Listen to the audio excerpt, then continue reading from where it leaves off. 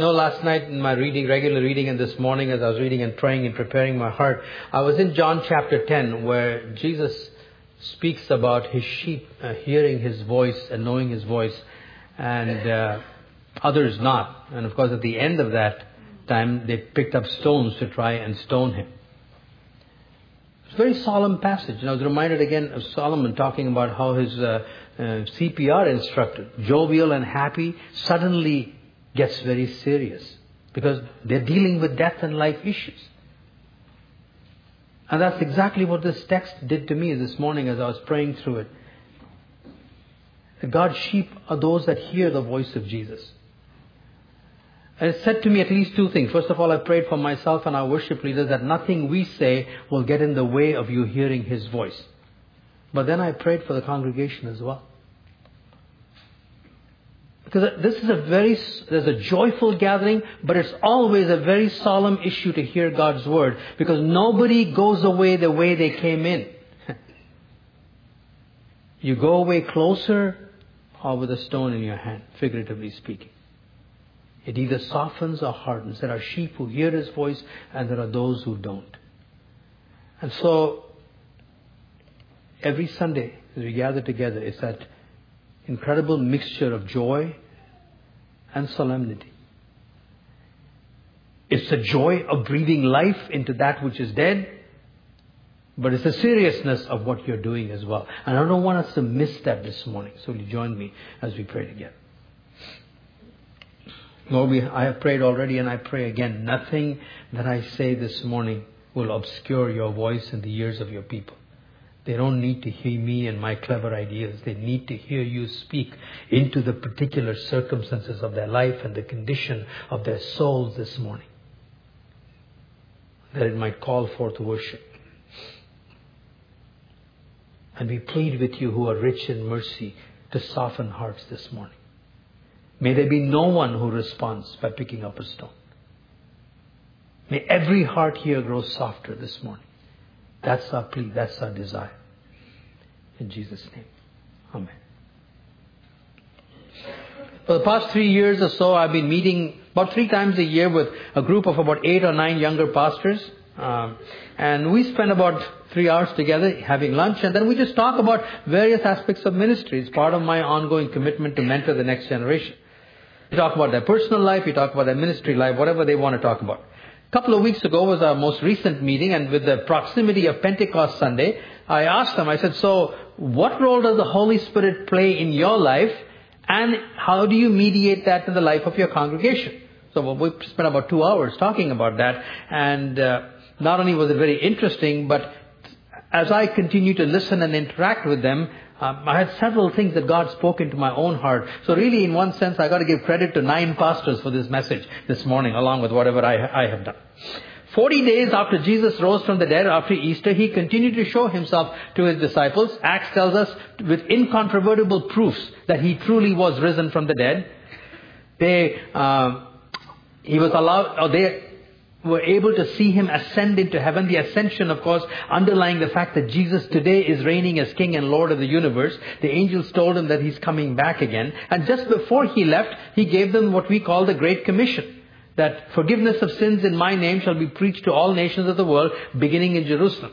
And after telling them that they were going to be His witnesses, He then said to them, but don't go, stay in the city until you receive power from on high, until you are clothed with power.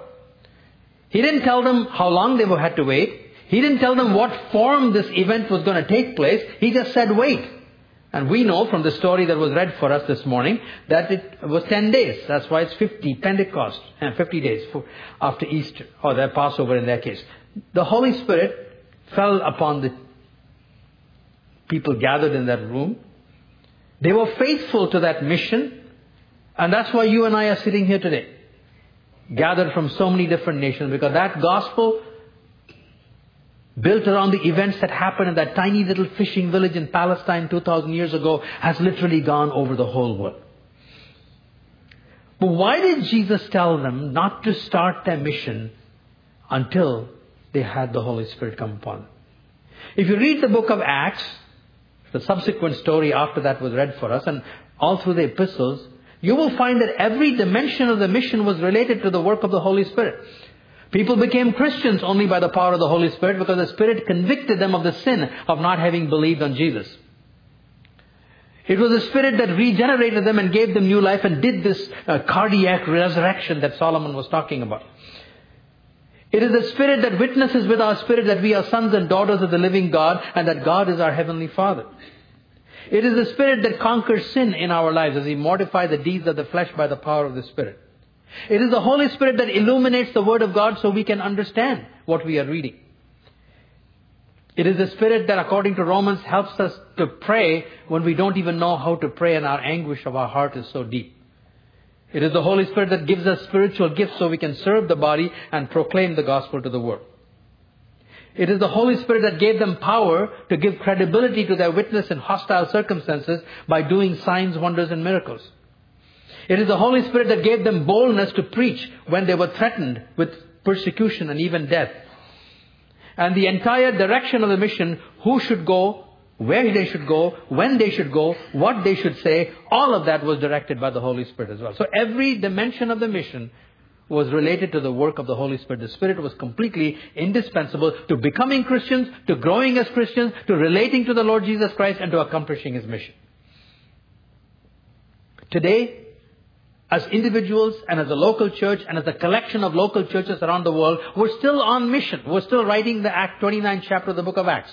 We are still proclaiming that message of forgiveness of sins in Jesus' name from locally all the way to the ends of the earth.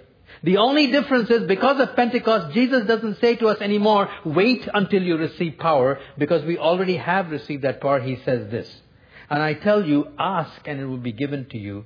Seek and you will find. Knock and it will be opened to you. For everyone who asks receives, and the one who seeks finds, and to the one who knocks it will be opened. What father among you, if his son asks for a fish, will instead of a fish give him a serpent? Or if he asks for an egg, will give him a scorpion? If you then who are evil know how to give good gifts to your children, how much more will the Heavenly Father give the Holy Spirit to those who ask Him? Asking is the beginning and the ending word in this text.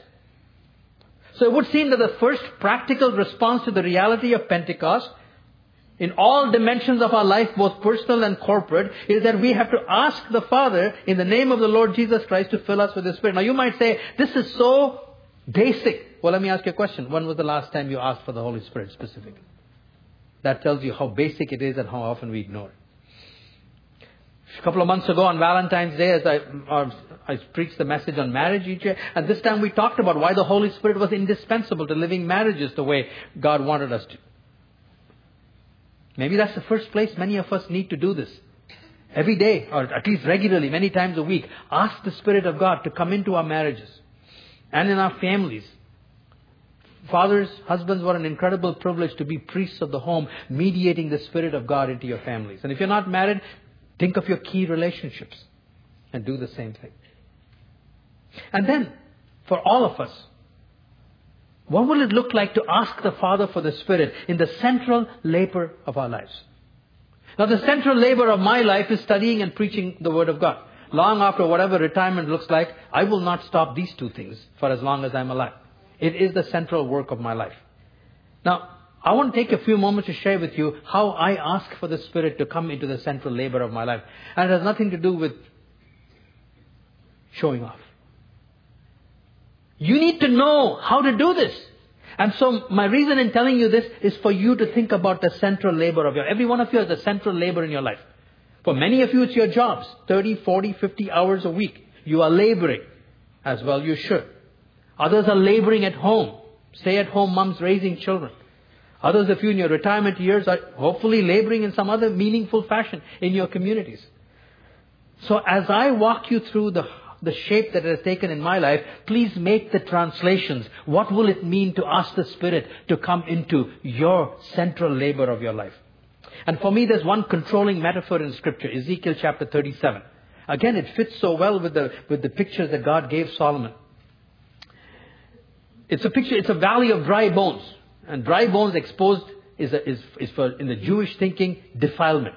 It is a picture of Israel, Judah in exile, defiled because of their sin and hopeless. And God makes Ezekiel walk up and down these bones and ask them, can these bones live? Can these bones live? All Ezekiel says, I have the foggiest notion. That's the 21st century translation. I don't know, God. You know whether these bones can live. And so God says, okay, now you speak to dead bones. Can you think of anything more meaningless than that? Preach to dead bones, he said. And slowly the dead bones start connected and get all properly connected together. And then he says, preach to them again. And then they're clothed with flesh and with skin. And then he says, preach to them again. And now they become alive. And now they rise up into a vast army. It is a magnificent picture of a resurrected hope for the people of God in exile. For me, it has become a controlling metaphor in how I ask for the Spirit of God every week. I've been going through this process, I don't know how many years now. It's too long for me to remember even. But I need to do it because every week I start desperate. But sometime on Tuesday and certainly Wednesday morning is the first time I walk my way through my text. And it's like walking through dry bones. I don't know how are these going to connect on Sunday? I don't know, Lord. But you know. But I keep walking up and down the bones. And so I ask for the Spirit of God to come and start connecting all these bones together in some way that He wants them to connect. And then that takes pretty well most of Wednesday. It takes a long time for bones to connect. And then Thursday morning is when I start writing the sermon. Now I have to put flesh on it. So I have to ask again for the Holy Spirit of God. And I ask Him to give me words. And there's a passage from Ecclesiastes that has 11 different adjectives for the kind of words a wise teacher should use. They are authentic words. They are wise words. They are truthful words. They are clear words. They are engaging words. They are effective words. They are refreshing words. They are economical words. They are divine words. And they are caring words. And so I walk through each one of those adjectives and ask God on Thursday while I am writing to just breathe life into and put flesh that is made up of these kinds of words. But then comes Friday and Saturday. Because until now, there's a beautiful set of skeleton, all properly connected together. All the flesh is upon them. But there's no life. Dead. And so I pray on Friday and Saturday for the Holy Spirit to breathe on me a third time. To make what I have to say something living and active and organic. And that I myself will be animated. Not with human ingenuity and cleverness and manipulative techniques. But by the life of the Spirit Himself. That's a little bit of what I go through to ask the Spirit of God to come into the central labor of my life. Now, what will that look like for you? It may be different. What if you did that though? What if you thought of your work? I mean, it may not flow logically like mine has to from Monday to Friday. Your work may not have connections. Each day may be different kind of work. But whatever it is, I suspect it looks like dry bones when you start. And you need them connected in some way. What if you started envisioning what will it look like if a valley of dry bones were to get resurrected? And just simply ask the Spirit to do that for you. And to saturate the key relationships that are involved in your work. Or in your home with your 4 children. Talk about dry bones. Getting them all connected in some meaningful shape by the end of the week. You need the Spirit. It's the central labor of your life. Students, there's no reason why you can't do this for your exams and for your study work and your colleges and your schools as well. And then do this in your ministries. Small group leaders, family ministry teachers. I do that every week before we lead a small group. God, connect the dry bones together. Put some flesh on them. Bring life to them. Animate us. And then you can continue that kind of asking using poetry and music. Sometimes our own words are not. When the metaphors of Scripture have helped and have been exhausted, I then go to music. This both old hymns and new songs. I love many of the hymns. I memorized so many of them, as many of you have. Spirit of God, descend upon my heart. Wean it from earth to all its pulses move. Stoop to my weakness, mighty as thou art, and make me love thee as I ought to love men. Hast thou not bid me love thee, God and King, all thine own, heart, soul, and strength. I see thy cross that teach my heart to cling. Oh, let me seek thee, oh, let me find. Or the modern one that we just sang, lead me on by the power of your love. A Holy Spirit rain down. You could do worse than just using these words regularly to pray for that central labor of your life. Maybe we don't ask, they don't get because we don't ask. James said you don't get, there's other reasons why prayers are not answered. But the one prayer that will not be answered for sure is the one that you don't pray. So ask for the Spirit of God regularly in your marriages, in your families, and in the central labor of your lives.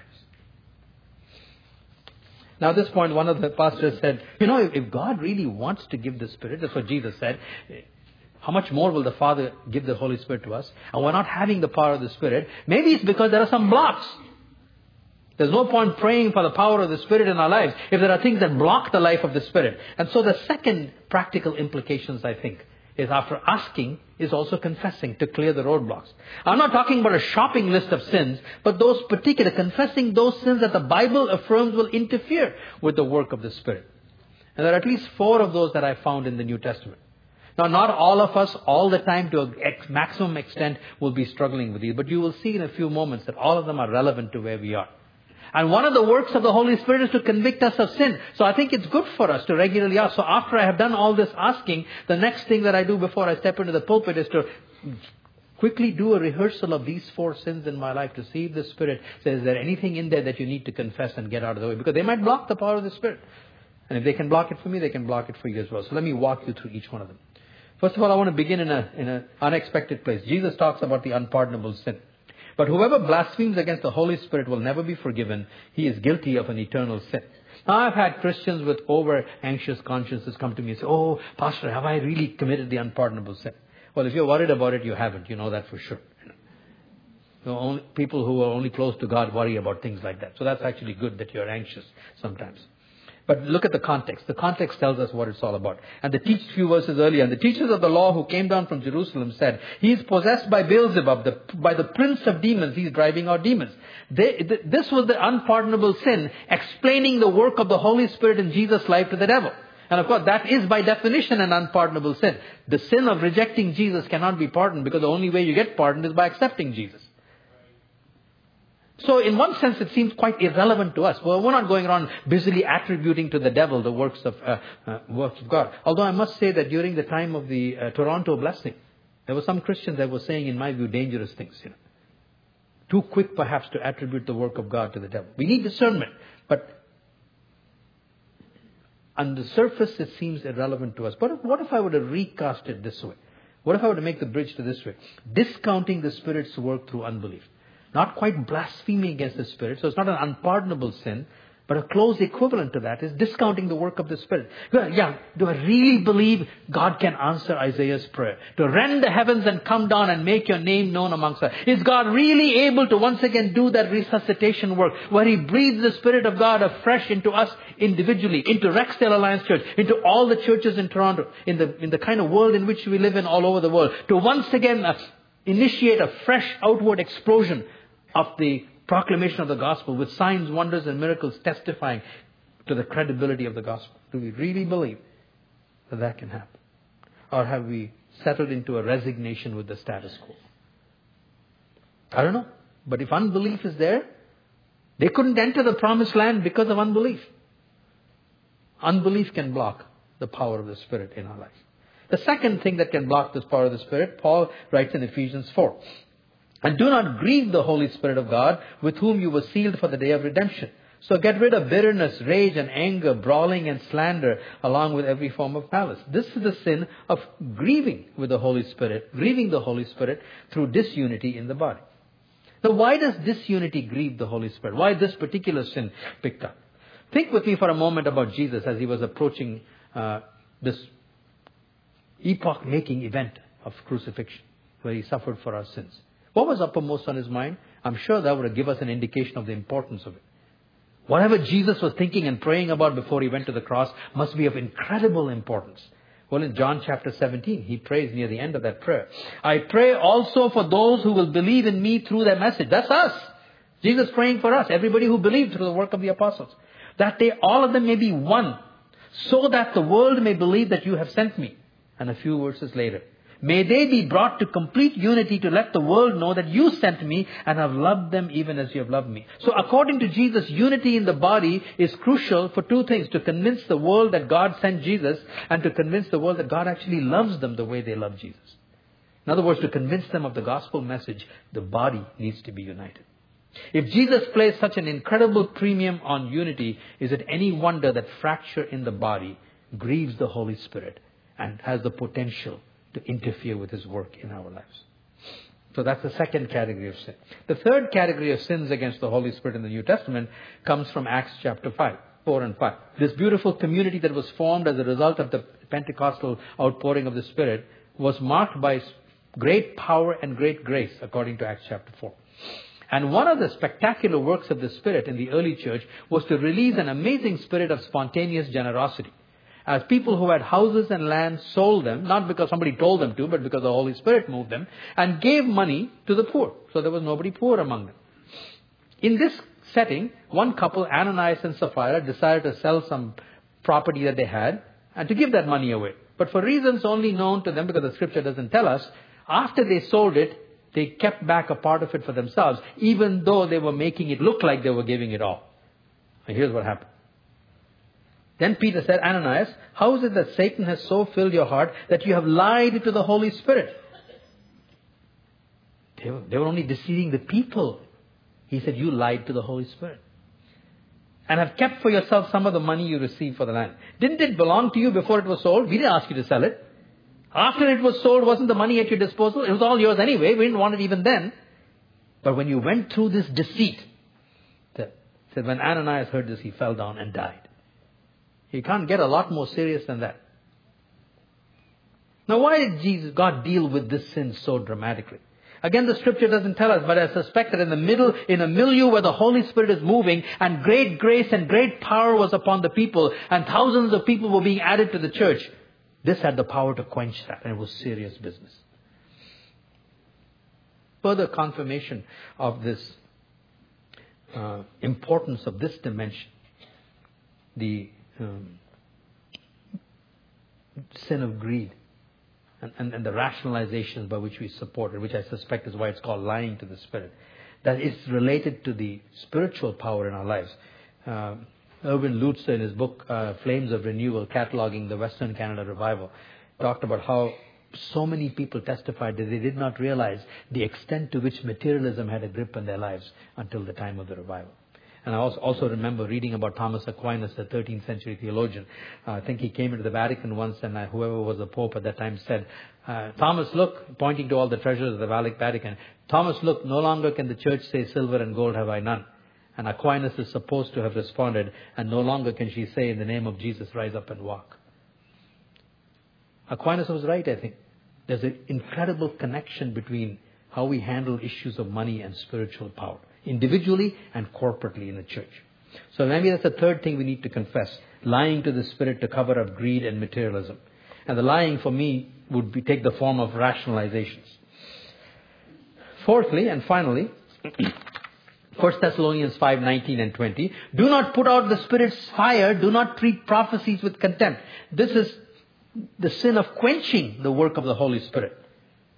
Now, Paul was writing to the Thessalonians in the context of some of the more dramatic gifts of the Holy Spirit, of tongues and prophecy and miracles. And of course, some of these were capable of misuse. But Paul is saying to the Thessalonians, don't take the easy way out. Do the hard work of testing all these things to see what is genuine and what is not. Cling on to what is genuine, put aside what is not. Don't take the easy route of just saying, these things are not important anymore, and just downplay them or talk them down and prevent their use in the body of Christ. Well, as I think of the form that it can take today, I think of rigidity. This quenching the Spirit through rigidity that's rooted in fear and pride. Now, there are many things that contribute to rigidity. Sometimes it may just be personality. A guy like me, extreme off the charts on the structured side of the Myers-Briggs, I don't like any change at all. So God gave me somebody who's at the flexible end of the Myers-Briggs spectrum. And that's been good. But it has its downsides, especially in this setting. I can get rigid. I like things, everything to end when I'm supposed to, because I've got the rest of the day planned. Fortunately, they say that in revival you lose sense of time, which is good. So I can still pray for that. But seriously, it could be. But more often than not, it can be either fear or pride. Fear is the fear of the unfamiliar. What will happen if God rends the heavens and comes down and does awesome things that we did not expect? What if I don't like that? Because we know for sure that when He does come, it will be something we didn't expect. That's the prayer. Or pride. What I have is good enough. Remember the Samaritan woman when Jesus said, I can give you living water. She said, what's wrong with this well? My fathers drank from it for umpteen years. That's good enough for me. Or when Naaman was told to cleanse in the river Jordan, he said, are not the rivers of Abana and far, far back home much better than these dirty rivers of Jordan? So sometimes it's fear, sometimes it's pride. And through a combination of those two, there can be rigidity that quenches the work of the Spirit. And you know, this is particularly important for pastors and leaders because in a church setting, we can be the ones most susceptible to fear and pride. Fear because, people might get upset. People might leave. Numbers might go down. Offerings might go down.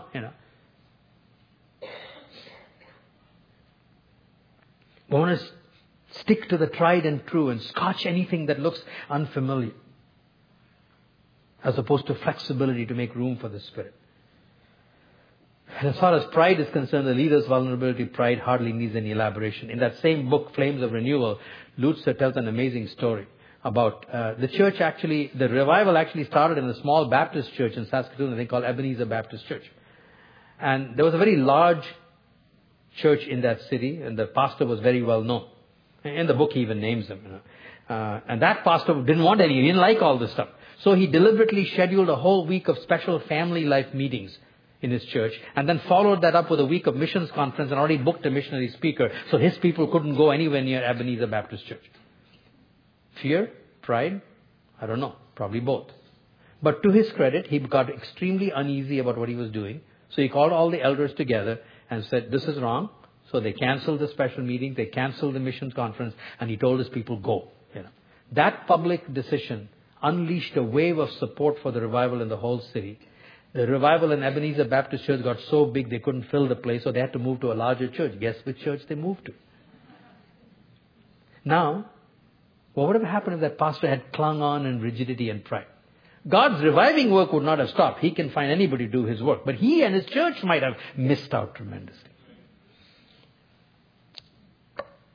That's the difference between a rigidity that is rooted in fear and pride and a flexibility that is rooted in faith and a desire to have more of God no matter what may happen.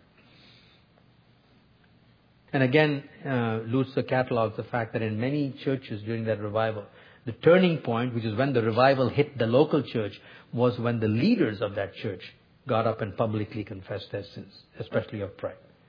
And so for the congregation as well, because pride is not a priority of just leaders, although they have to watch out for it more. Many, many people would confess at the altar that the power of long-standing sins in their life was only broken when they humbled themselves to publicly confess that. Which is what God's been teaching us in Rexdale for the last 2-3 years, right from Solemn Assembly. Breaking the power of sin by horizontal confession and dealing with the power of pride in our life. Alright, so there we have it. Sorry, I'm back from you. We ask God for the Spirit and we confess these 4 blocks to the work of the Spirit. Discounting the Spirit, grieving the Spirit, lying to the Spirit, and quenching the Spirit. And because the Spirit does the work of conviction, let's ask Him. As regularly as we need to ask, we need to regularly ask Him, Lord Jesus, show me if there's any one of these 4 things lurking in my life. Now what comes next after that? If we have dealt honestly with these blocks, and if God doesn't show us anything, that's fine. If He does, we deal with it. If we keep asking, then the third thing is important. We need to expect. We need to expect the Spirit to move. Jesus told His disciples, you wait. Something's coming. Now, what do you think was their primary mood when they all come together? Unbelief? Skepticism? I don't think so. They just spent 40 days with the risen Jesus. Their hopes that had been completely shattered on Good Friday were spectacularly resurrected on resurrection. They spent time with Him for 40 days. They were allowed to see Him ascend. And the angel said, come on, go home now. He's coming back in a while. You go and do the work. Wait. I think they must have waited in tremendous expectation every day. Because they were absolutely certain something was going to happen. The resurrected Lord Jesus said it. It wasn't an issue of unbelief. They were expecting. And again, for the first place, the first area in which this speaks to me is again in the central labor of my life. For having prayed along the lines that I've suggested to you from Ezekiel 37, having confessed, I need to then make sure I step into this pulpit every weekend with expectation. Many years ago, an old Scottish preacher by the name of James Stewart wrote a book called Heralds for God. And in that he has a picture of a pastor who's lost his excitement. And it's a little paragraph, but I memorized it because every week I pray that I will be the exact opposite. It speaks to expectation. He says, no longer does the zeal for God's house devour him. No longer does he mount the pulpit steps in thorough expectancy that Jesus Christ will come amongst his folk that day, traveling in the greatness of his power, mighty to save. No longer do lyrical assurances of the resurrection flow from his lips. So I use this as a picture and come into the pulpit and pray that every week I'll be the exact opposite. That I will mount this pulpit in thrilled expectation that Jesus will be here traveling in the greatness of his power, mighty to save, and that lyrical assurances of the resurrection and the ascension and the power of the Spirit will flow from my lips. Then I think of Psalm 132. When the Israelites made their ascent to 3 times a year to Jerusalem, they sang these Psalms of ascent. They were filled with expectation. What made them take that difficult journey? Because they were expecting something. And Psalm 132 is a beautiful one. They say, arise, O Lord, you and the ark of your covenant. Come to your resting place. Clothe your priests with salvation so your saints can sing for joy. And the reason they prayed that way is because God promised. And they hold God to his promise. God, you said that you have chosen Zion. You have desired it for your habitation. And you said you will pour out your Spirit upon clothe your priests with salvation so your saints can sing for joy. They anticipated that. They anticipated a prepared priesthood. They anticipated a joyful singing assembly. And so I use that every Sunday. I pray for the worship leaders. This weekend I prayed for Solomon and his team. That he will be part of the saints on whom God, or the priests on whom God will pour out Spirit so that the saints, you people, can sing for joy. Now this is another example of asking, but it also quickens expectation within my heart. I remind God that he has chosen Rexdale Alliance Church to be his dwelling place. So what does that mean for you? Oh, by the way, when he does that, then it maintains that attitude where I don't want to miss what's going on. Because if the Spirit's going to move, I want to be sensitive to that when I get up here and pray.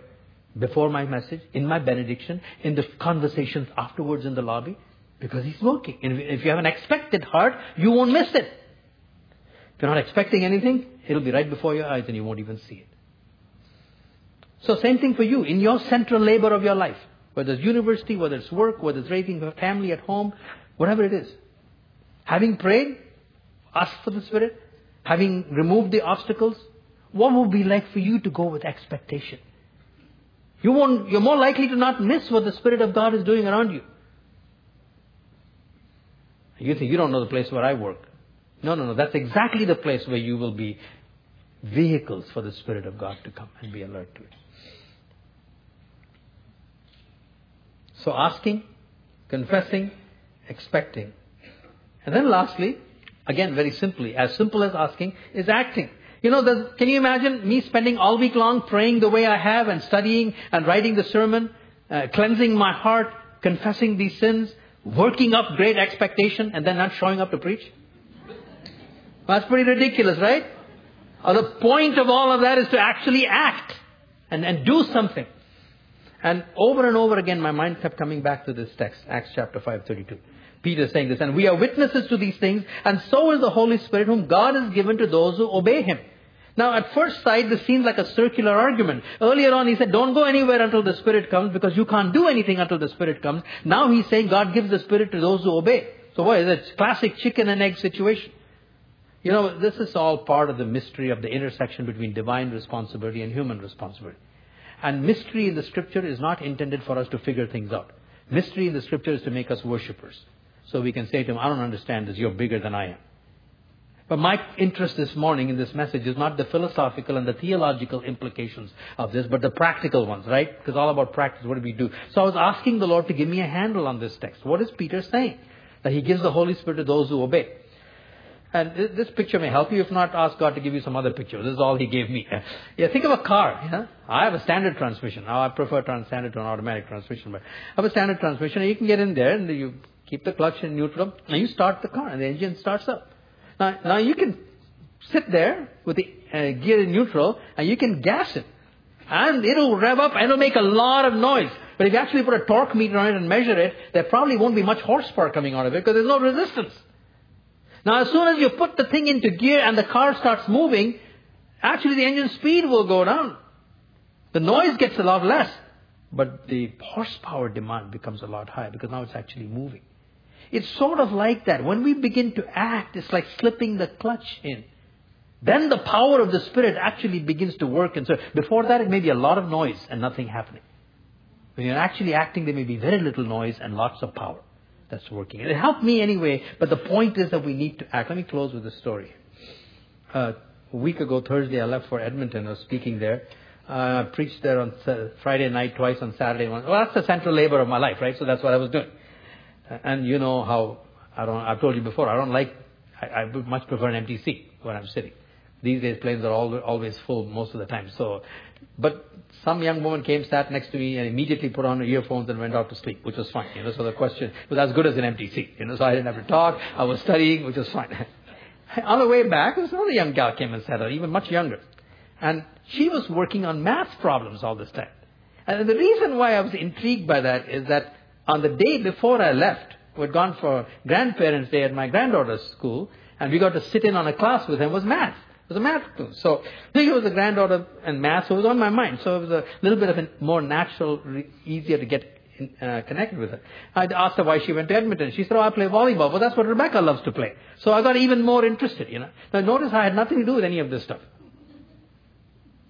Only God could place somebody there, just like my granddaughter, doing the stuff that was on my mind already with her, having gone there the previous day, and interested in the same sport. It's all divine initiative. I had nothing to do with it. Without any of these things, the story would have gone differently. So we kept talking. So she said, what did you go to Edmonton for? So I told her, I'm a pastor of a church, and we talked for a few minutes about that. And so she went back to her math, and then it gave me an opportunity when she put her book down to say, did you go to church anyway? Well, no, we don't really go to church anyway, but I hear the stories of the Bible in my school assembly, and I like the stories. I like the stories and the messages from them, but I have a hard time wrapping my mind around some details. Well, that was a natural, right? So I said, so what kind of things do you have trouble wrapping your mind around? And then she told me, and so I had an opportunity to explain to her. I said, here's another way you might want to look at it. And I just asked her a few questions. At the end of it, she said, you know what? I never thought of it that way before. So I asked her if she'd be interested in reading a book, and I gave her a recommendation. Now, I'm not Pastor Sam, but here I am witnessing in a plane, right? But you see how naturally the Holy Spirit built the bridges. And once I started walking, it was effortless. Whereas normally I'm not interested in anything like that. And how good of God to give me that experience just before I preach this message. To God be the glory. If we act. So here are my 4 words for you. Don't wait. Don't wait because Pentecost has already happened. Ask, confess, expect, and finally act. Let's pray together.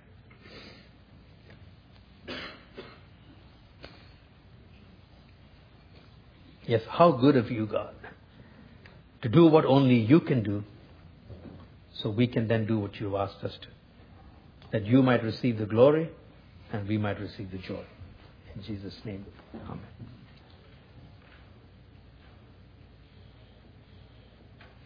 As I was looking over the order of service last night before we came in for the service, I was just struck by the sequence of these last 2 songs that we sang.